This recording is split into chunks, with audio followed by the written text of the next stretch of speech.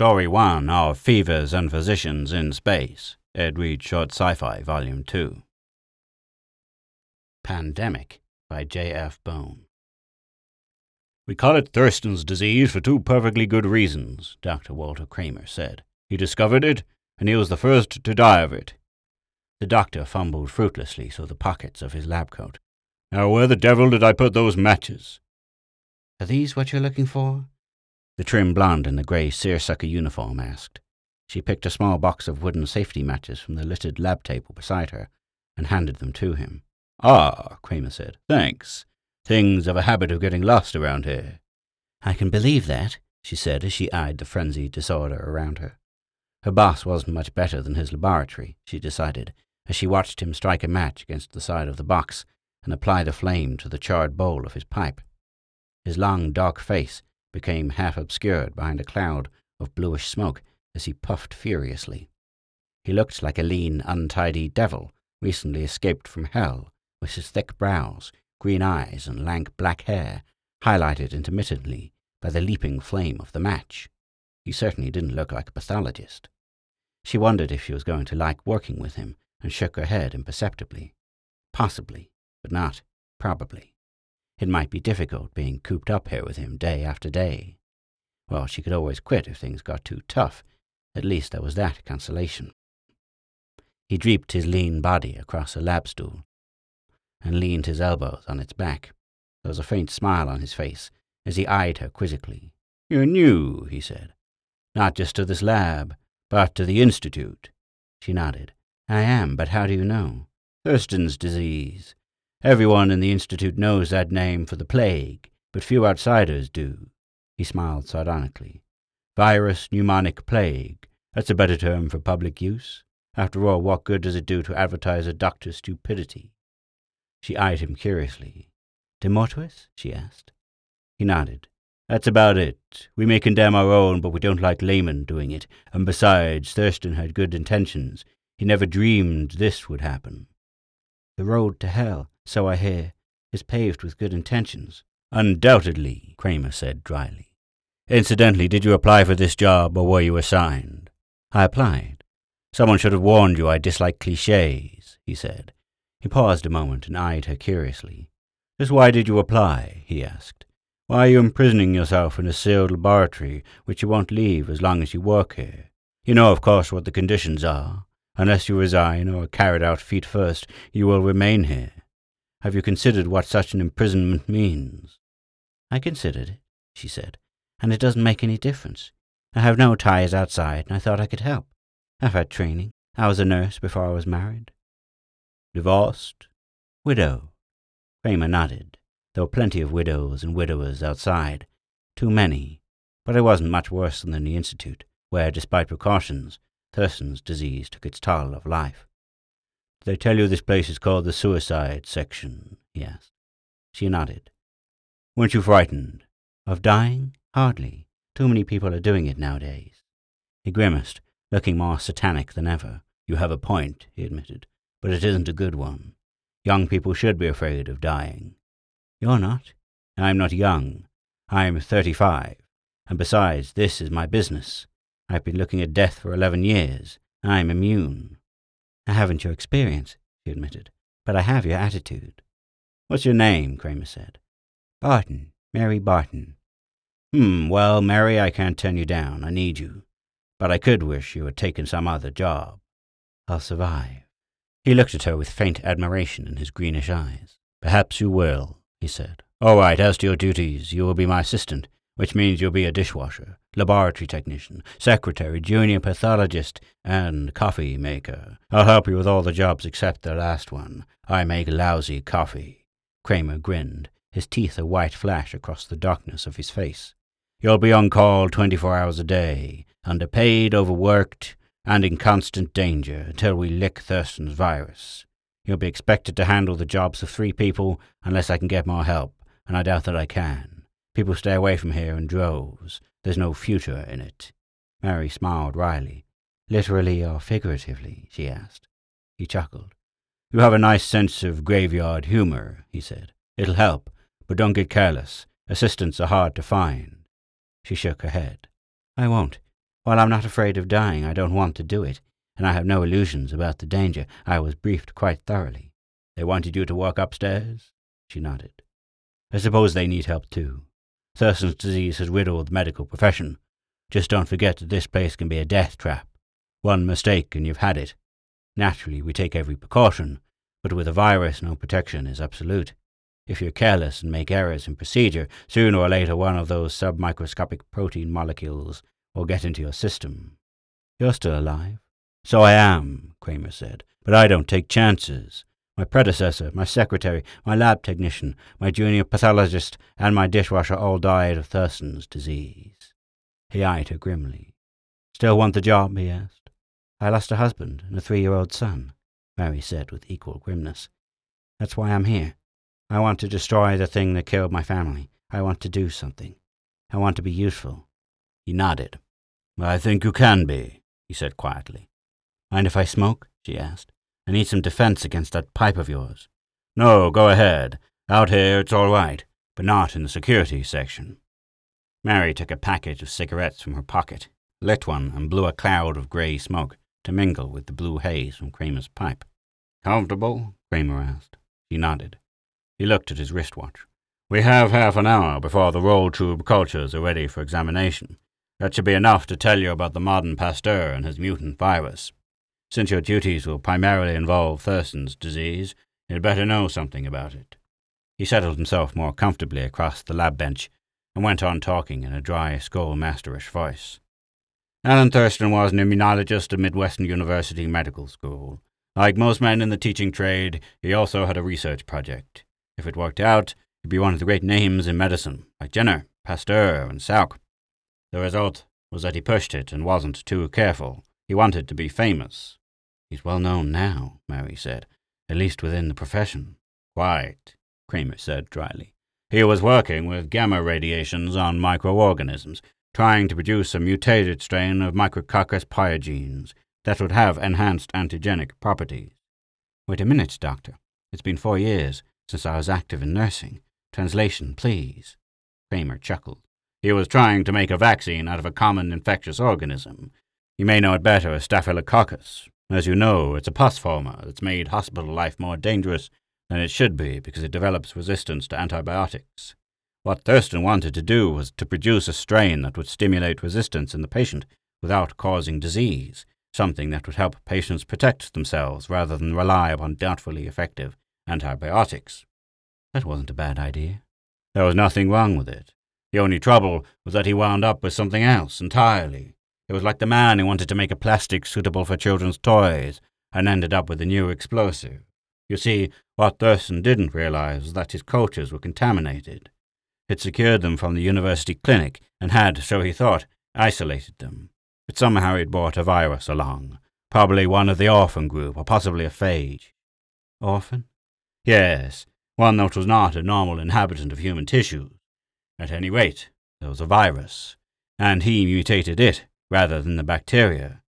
Actually, it was simple enough, relatively speaking, since a virus is infinitely simpler in structure than a bacterium, and hence much easier to modify with ionizing radiation.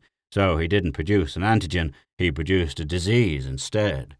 Naturally, he contracted it, and during the period between his infection and death, he managed to infect the entire hospital. Before anyone realized what they were dealing with, the disease jumped from the hospital to the college, and from the college to the city, and from the city to— Yes, I know that part of it. It's all over the world now, killing people by the millions. Well, Kramer said, at least it solved the population explosion. He blew a cloud of blue smoke in Mary's direction. And it did make Thurston famous. His name won't be quickly forgotten. She coughed. I doubt it ever will be, she said, but it won't be remembered the way he intended. He looked at her suspiciously. That cough? No, it's not Thurston's disease. It's that pipe. Rancid. It helps me think, Kramer said. You should try cigarettes. Or candy, she suggested. I'd rather smoke a pipe. There's cancer of the lip and tongue, she said helpfully. Don't quote Oshner. I don't agree with him. And besides, you smoke cigarettes, which are infinitely worse. Only 4 or 5 a day. I don't saturate my system with nicotine. In another generation, Kramer observed, you'd have run through the streets of the city brandishing an axe Smashing saloons. You're a lineal descendant of Carrie Nation. He puffed quietly until his head was surrounded by a nimbus of smoke. Stop trying to reform me, he added. You haven't been here long enough. Not even God could do that, according to the reports I've heard, she said. He laughed. I suppose my reputation gets around. It does. You're an opinionated slave driver, a bully, an intellectual tyrant, and the best pathologist in this center. The last part of that sentence makes up for unflattering honesty of the first, Kramer said. At any rate, once we realized the situation, we went to work to correct it. Institutes like this were established everywhere the disease appeared for the sole purpose of examining, treating, and experimenting with the hope of finding a cure. This section exists for the evaluation of treatment. We check the human cases and the primates in the experimental laboratory. It is our duty to find out if anything the boys upstairs try shows any promise. We were a pretty big section once, but Thurston's virus has whittled us down. Right now there is just you and me, but there's still enough work to keep us busy.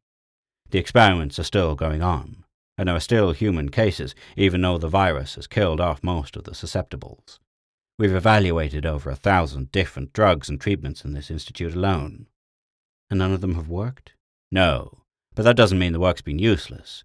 The research has saved others thousands of man-hours chasing false leads. In this business, negative results are almost as important as positive ones. We may never discover the solution, but our work will keep others from making the same mistakes. I never thought of it that way. People seldom do, but if you realize that this is international, that every worker on Thurston's disease has a niche to fill, the picture will be clearer. We're doing our part inside the plan. Others are too, and there are thousands of labs involved. Somewhere, someone will find the answer. It probably won't be us, but we'll help get the problem solved as quickly as possible. That's the important thing. It's the biggest challenge the race has ever faced, and the most important. It's a question of survival. Kramer's voice was sober. We have to solve this. If Thurston's disease isn't checked, the human race will become extinct. As a result, for the first time in history, all mankind is working together. You mean the communists are too? Of course. What's an ideology if there are no people to follow it? Kramer knocked the ashes out of his pipe, looked at the laboratory clock and shrugged. 10 minutes more, he said, and these tubes will be ready. Keep an eye on that clock and let me know. Meantime, you can straighten up this lab and find out where things are. I'll be in the office checking the progress reports. He turned abruptly away, leaving her standing in the middle of the cluttered laboratory. Now what am I supposed to do here? Mary wondered aloud. Clean up, he says. Find out where things are, he says. Get acquainted with the place, he says. I could spend a month doing that. She looked at the littered bench, the wall cabinets with sliding doors half open, the jars of reagents sitting on the sink, the drain board on top of the refrigerator and on the floor. The disorder was appalling. How he ever manages to work in here is beyond me. I suppose that I'd better start somewhere. Perhaps I can get these bottles in some sort of order first. She sighed and moved toward the wall cabinets. Oh well, she mused. I asked for this. Didn't you hear the buzzer? Kramer asked. Was that for me? Mary said, looking up from a pile of bottles and glassware she was sorting. Partly. It means to send us another post-mortem from upstairs. What is it? I don't know. Man or monkey, it makes no difference. Whatever it is, it's Thurston's disease. Come along, you might as well see what goes on in our ultra-modern necropsy suite. I'd like to. She put down the bottle she was holding and followed him to a green door at the rear of the laboratory. Inside, Kramer said, you will find a small anteroom, a shower and a dressing room. Strip, shower, and put on a clean set of lab coveralls and slippers which you will find in the dressing room. You'll find surgical masks in the wall cabinet beside the lockers. Go through the door beyond the dressing room and wait for me there. I'll give you 10 minutes. We do this both ways, Kramer said as he joined her in the narrow hall beyond the dressing room. We'll reverse the process going out. You certainly carry security to a maximum, she said, through the mask that covered the lower part of her face. You haven't seen anything yet, he said as he opened a door in the hall. Note the positive air pressure, he said. Theoretically, nothing can get in here except what we bring with us, and we try not to bring anything. He stood aside to show her the glassed-in cubicle overhanging a bare room, dominated by a polished steel post-mortem table that glittered in the harsh fluorescent lighting. Above the table, a number of jointed rods and clamps hung from the ceiling. A low metal door and series of racks containing instruments and glassware were set into the opposite wall, together with the gaping circular orifice of an open autoclave. "We work by remote control, just like they do at the AEC. See those handlers?" He pointed to the control console set into a small stainless steel table standing beside the sheet of glass at the far end of the cubicle. "They're connected to those gadgets up there." He indicated the jointed arms hanging over the autopsy table in the room beyond. "I could perform a major operation from here and never touch the patient. Using these, I could do anything I could do in person, with the difference that there's a quarter-inch of glass between me and my work. I have controls that let me use magnifiers, and I even do microdissection if necessary." "Where's the cadaver?" Mary asked. "Across the room behind that door," he said, waving at the low, sliding metal partition behind the table. "It's been prepped, decontaminated, and ready to go." "What happens when you're through?" "Watch." Dr. Kramer pressed a button on the console in front of him. A section of flooring slid aside, and the table tipped. "The cadaver slides off that table and through that hole. Down below is a highly efficient crematorium." Mary shivered. "Neat. And effective," she said shakily. "After that, the whole room is sprayed with germicide and sterilized with live steam. The instruments go into the autoclave, and 30 minutes later we're ready for another post-mortem. We use the handlers to put specimens into those jars," he said, pointing to a row of capped glass jars of assorted sizes on a wall rack behind the table. "After they're capped, the jars go onto that carrier beside the table. From here they pass through a decontamination chamber and into the remote control laboratory across the hall, where we can run biochemical and histological techniques. Finished slides and mounted specimens then go through another decontamination process to the outside lab. Theoretically, this place is proof against anything." "It seems to be," Mary said, obviously impressed. "I've never seen anything so elegant." "Neither did I until Thurston's disease became a problem." Kramer shrugged and sat down behind the console. "Watch now," he said as he pressed a button. "Let's see what's on deck. Man or monkey? Want to make a bet? I'll give you 2-1 it's a monkey." She shook her head. The low door slid aside, and a steel carriage emerged into the necropsy room, bearing the nude body of a man. The corpse gleamed pallidly under the harsh, shadowless glare of the fluorescence in the ceiling, as Kramer, using the handlers, rolled it onto the post-mortem table and clamped it in place on its back. He pushed another button, and the carriage moved back into the wall, and the steel door slid shut. "That'll be decontaminated," he said, "and sent back upstairs for another body. I'd have lost," he remarked idly. "Lately the posts have been running 3-1 in favor of monkey." He moved a handler and picked up a heavy scalpel from the instrument rack. "There's a certain advantage to this," he said as he moved the handler delicately. "These gadgets give a tremendous mechanical advantage. I can cut right through small bones and cartilage without using a saw." "How nice," Mary said. "I expect you enjoy yourself." "I couldn't ask for better equipment," he replied non-committedly. With deft motion of the handler, he drew the scalpel down across the chest and along the costal margins in the classic inverted Y incision. "We'll take a look at the thorax first," he said, as he used the handlers to pry open the rib cage and expose the thoracic viscera. "Ah, thought so. See that?" He pointed with a small handler that carried a probe.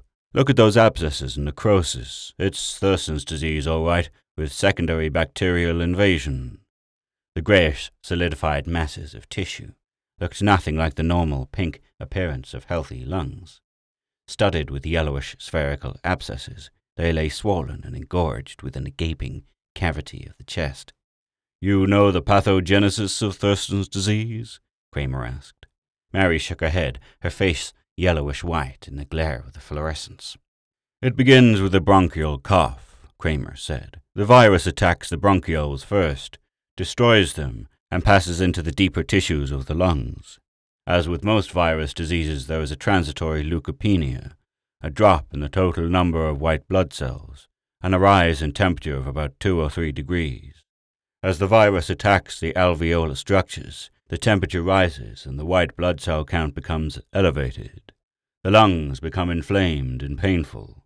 There is a considerable quantity of lymphoid exudate in pleural effusion. Secondary invaders and pus-forming bacteria follow the viral destruction of the lung tissue and form abscesses. Breathing becomes progressively more difficult as more lung tissue is destroyed. Hepatization and necrosis inactivate more lung tissue as the bacteria get in their dirty work. And finally, the patient suffocates." But what if the bacteria are controlled by antibiotics? Then the virus does the job. It produces atelectasis, followed by progressive necrosis of lung tissue with gradual liquefaction of the parenchyma. It's slow, but just as fatal. This fellow was lucky. He apparently stayed out of here until he was almost dead. Probably he's had the disease for about a week. If he'd have come in early, we would have kept him alive for maybe a month. The end, however, would have been the same. It's a terrible thing, Mary said faintly. You'll get used to it. We get 1 or 2 every day, he shrugged. There's nothing here that's interesting, he said as he released the clamps and tilted the table.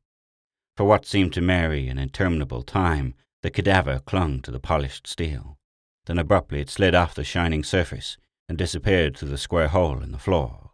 We'll clean up now, Kramer said as he placed the instruments in the autoclave, closed the door and locked it, and pressed 3 buttons on the console. From jets embedded in the walls, the fine spray filled the room with fog. Germicide, Kramer said. Later, there'll be steam. That's all for now. You want to go? Mary nodded. If you feel a little rocky, there's a bottle of scotch in my desk. I'll split a drink with you when we get out of here. Thanks, Mary said. I think I could use one. Barton, where is the McNeil stain? Kramer's voice came from the lab. I left it on the sink and it's gone. It's with the other blood stains and reagents. Second drawer from the right in the big cabinet. There's a label on the drawer, Mary called from the office. If you can wait until I finish filing these papers, I'll come and help you. I wish you would. Kramer's voice was faintly exasperated. Ever since you've organized my lab, I can't find anything. You just have a disorderly mind, Mary said as she slipped the last paper into its proper folder and closed the file. I'll be with you in a minute. I don't dare lose you, Kramer said as Mary came into the lab. You've made yourself indispensable. It'd take me 6 months to undo what you've done in 1. Not that I mind, he amended, but I was used to things the way they were. He looked around the orderly laboratory with a mixture of pride and annoyance. Things are so neat they're almost painful. You look more like a pathologist should, Mary said as she deftly removed the tray of blood slides from in front of him and began to run the stains. It's my job to keep you free to think. Whose brilliant idea is that, yours? No, the director's. He told me what my duties were when I came here. And I think he's right. You should be using your brain rather than fooling around with bloodstains and sectioning tissues. But I like to do things like that, Kramer protested. It's relaxing. What right have you to relax? Mary said. Outside, people are dying by the thousands, and you want to relax. Have you looked at the latest mortality reports? No. You should. The WHO estimates that nearly 2 billion people have died since Thurston's disease first appeared in epidemic proportions. That's 2 out of 3. And more are dying every day. Yet you want to relax? I know, Kramer said. But what can we do about it? We're working, but we're getting no results. You might use that brain of yours, Mary said bitterly. You're supposed to be a scientist. You have facts. Can't you put them together?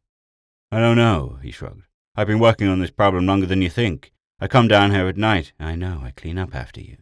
Sure, we can isolate the virus. It grows nicely on monkey lung cells, but that doesn't help. The thing has no apparent antigenicity. It parasitizes, but it doesn't trigger any immune reaction. We can kill it, but the strength of the germicide is too great for living tissue to tolerate. Some people seem to be immune. Sure they do, but why? Don't ask me, I'm not the scientist. Play like one, Kramer growled. Here are the facts. The disease attacks people of all races and ages. So far, everyone who is attacked dies. Adult Europeans and Americans appear to be somewhat more resistant than others on a population basis. Somewhere around 60% of them are still alive, but it's wiped out better than 80% of some groups. Children get it worse. Right now I doubt if 1% of the children born during the past 10 years are still alive. It's awful, Mary said. It's worse than that. It's extinction. Without kids, the race will die out. Kramer rubbed his forehead. Have you any ideas? Children have less resistance, Kramer replied. An adult gets exposed to a number of diseases to which he builds an immunity. Possibly one of these has a cross-immunity against Thurston's virus. Then why didn't you work on that line? Mary asked. Just what do you think I've been doing? That idea was put out months ago, and everyone's been taking a crack at it. There are 24 laboratories working full-time on that facet, and God knows how many more working part-time like we are. I've screened a dozen common diseases, including the 6 varieties of the common cold virus. All, incidentally, were negative. Well, are you going to keep on with it? I have to, Kramer rubbed his eyes. It won't let me sleep. I'm sure we're on the right track. Something an adult gets gives him resistance or immunity. He shrugged. Tell you what, you run those bloods out and I'll go take another look at the data. He reached into his lab coat and produced a pipe. I'll give it another try. Sometimes I wish you'd read without puffing on that thing, Mary said. Your delicate nose will be the death of me yet, Kramer said. It's my lungs I'm worried about, Mary said. They'll probably look like 2 pieces of well-tanned leather if I associate with you for another year. Stop complaining. You got me to wear clean lab coats. Be satisfied with a limited victory, Kramer said absently, his eyes staring unseeingly at a row of reagent bottles on the bench. Abruptly he nodded. Fantastic, he muttered, but it's worth a check. He left the room, slamming the door behind him in his hurry. That man, Mary murmured. He'd drive a saint out of his mind.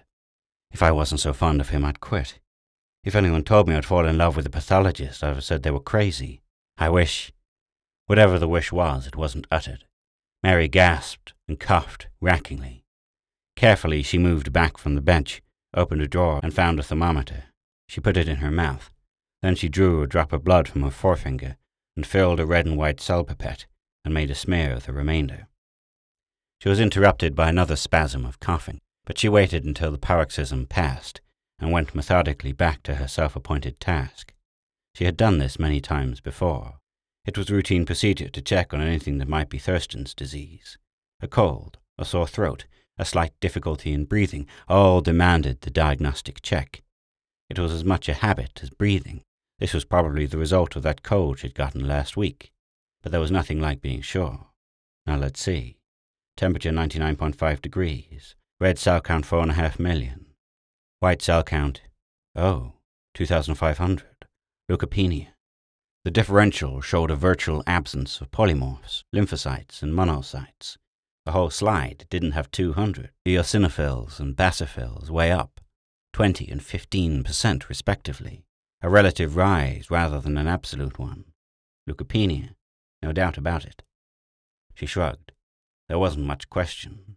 She had Thurston's disease. It was the beginning stages, the harsh cough, the slight temperature, the leukopenia. Pretty soon her white cell count would begin to rise, but it would rise too late. In fact, it was already too late. It's funny, she thought. I'm going to die, but it doesn't frighten me.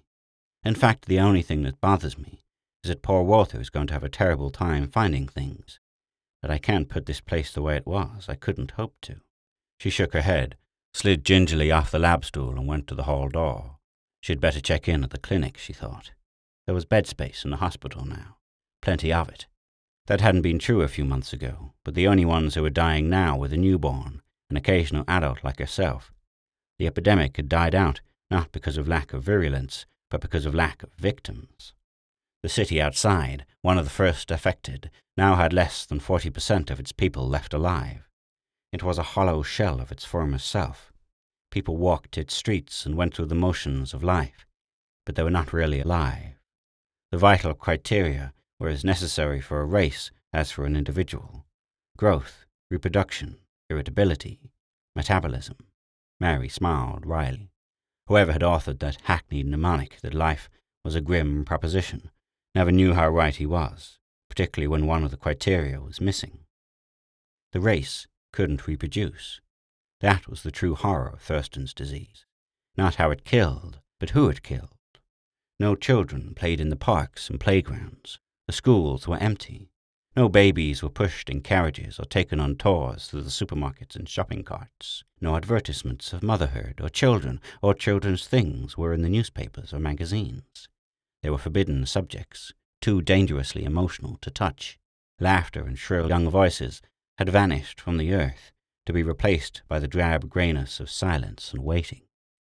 Death had laid cold hands upon the hearts of mankind, and the survivors were frozen to numbness. It was odd, she thought, how wrong the prophets were. When Thurston's disease broke into the news, there were frightened predictions of the end of civilization, but they had not materialized. There were no mass insurrections, no rioting, no organized violence. Individual excesses, yes, but nothing of a group nature. What little panic there was at the beginning disappeared once people realized that there was no place to go. and a grim passivity had settled upon the survivors. Civilization did not break down. It endured. The mechanics remained intact. People had to do something, even if it was only routine counterfeit of normal life, the stiff upper lip in the face of disaster. It would have been far more odd, Mary decided, if mankind had given way to panic. Humanity had survived other plagues nearly as terrible as this, and racial memory is long. The same grim patience of the past was here in the present. Man would somehow survive, and civilization go on. It was inconceivable that mankind would become extinct. The whole vast resources and pooled intelligence of surviving humanity were focused upon Thurston's disease, and the disease would yield. Humanity waited with childlike confidence for the miracle that would save it, and the miracle would happen. Mary knew it with a calm certainty as she stood in the cross corridor at the end of the hall, looking down the 30 yards of tile that separated her from the elevator that would carry her up to the clinic and oblivion. It might be too late for her, but not for the race. Nature had tried unaided to destroy man before, and had failed, and her unholy alliance with man's genius would also fail. She wondered as she walked down the corridor if the others who had sickened and died felt as she did. She speculated with grim amusement whether Walter Kramer would be as impersonal as he was with the others when he performed the post-mortem on her body. She shivered at the thought of that bare, sterile room and the shining table. Death was not a pretty thing, but she could meet it with resignation, if not with courage. She had already seen too much for it to have any meaning. She did not falter as she placed a finger on the elevator button. Poor Walter, she sighed. Sometimes it was harder to be among the living. It was good that she didn't let him know how she felt. She had sensed a change in him recently. His friendly impersonality had become merely friendly. It could, with a little encouragement, have developed into something else. But it wouldn't now. She sighed again. His hardness had been a tower of strength, and his bitter gallows humor had furnished a wry relief to grim reality. It had been nice to work with him. She wondered if he would miss her. Her lips curled in a faint smile. He would, if only for the trouble he would have in making chaos out of the order she had created. Why couldn't that elevator hurry? "Mary, where are you going?" Kramer's voice was in her ears, and his hand was on her shoulder. "Don't touch me." "Why not?" His voice was curiously different, younger, excited. "I have Thurston's disease," she said. He didn't let go. "Are you sure?" "The presumptive tests were positive." "Initial stages?" She nodded. "I had the first coughing attack a few minutes ago." He pulled her away from the elevator door that suddenly slid open. "You were going to that death trap upstairs," he said. "Where else can I go?" "With me," he said. "I think I can help you." "How? Have you found a cure for the virus?" "I think so. At least it's a better possibility than the things they're using up there." His voice was urgent. "And to think I might never have seen it if you hadn't put me on the track." "Are you sure you're right?" "Not absolutely, but the facts fit. The theory's good." "Then I'm going to the clinic. I can't risk infecting you. I'm a carrier now. I can kill you, and you're too important to die." "You don't know how wrong you are," Kramer said. "Let go of me." "No, you're coming back." She twisted in his grasp. "Let me go," she sobbed and broke into a fit of coughing worse than before. "What I was trying to say," Dr. Kramer said into the silence that followed, "is that if you have Thurston's disease, you've been a carrier for at least 2 weeks. If I'm going to get it, your going away can't help, and if I'm not, I'm not. Do you come willingly, or shall I knock you unconscious and drag you back?" Kramer asked. She looked at his face. It was grimmer than she had ever seen it before. Numbly, she let him lead her back to the laboratory. "But Walter, I can't. That's 60 in the past 10 hours, she protested. "Take it," he said grimly. "Then take another, and inhale, deeply." "But they make me dizzy." "Better dizzy than dead. And by the way, how's your chest?" "Better. There's no pain now, but the cough is worse." "It should be. Why?" "You've never smoked enough to get a cigarette cough," he said. She shook her head dizzily. "You're so right," she said. And that's what nearly killed you, he finished triumphantly. Are you sure? I'm certain. Naturally, I can't prove it, yet, but that's just a matter of time. Your responses just about clinches it. Take a look at the records. Who gets this disease? Youngsters, with nearly 100% morbidity and 100% mortality. Adults, less than 50% morbidity, and again 100% mortality. What makes the other 50% immune? Your crack-about leather lungs started me thinking. So I fed the data cards into the computer and keyed them for smoking versus incidence, and I found that not one heavy smoker had died of Thurston's disease. Light smokers and non-smokers, plenty of them, but not one single nicotine addict. And there were over 10,000 randomized cards in that spot check. And there's the exact reverse of that classic experiment the lung cancer boys used to sell their case. Among certain religious groups, which prohibit smoking, there was nearly 100% mortality of all ages. And so I thought, since the disease was just starting in you, perhaps I could stop it if I loaded you with tobacco smoke. And it works. You're not certain yet, Mary said. I might not have had the disease. You had the symptoms, and there's virus in your sputum. Yes, but nothing. I've passed the word, and the boys in the other labs figure that there's merit in it. We're going to call it Barton's therapy in your honor. It's going to cause a minor social revolution. A lot of laws are going to have to be rewritten. I can see where it's going to be illegal for children not to smoke. Funny, isn't it? I've contacted the maternity ward. They have 3 babies still alive upstairs. We'll get all the newborn in this town, or didn't you know? Funny, isn't it, how we still try to reproduce? They're rigging a smoke chamber for the kids. The head nurse is screaming like a wounded tiger, but she'll feel better with live babies to care for.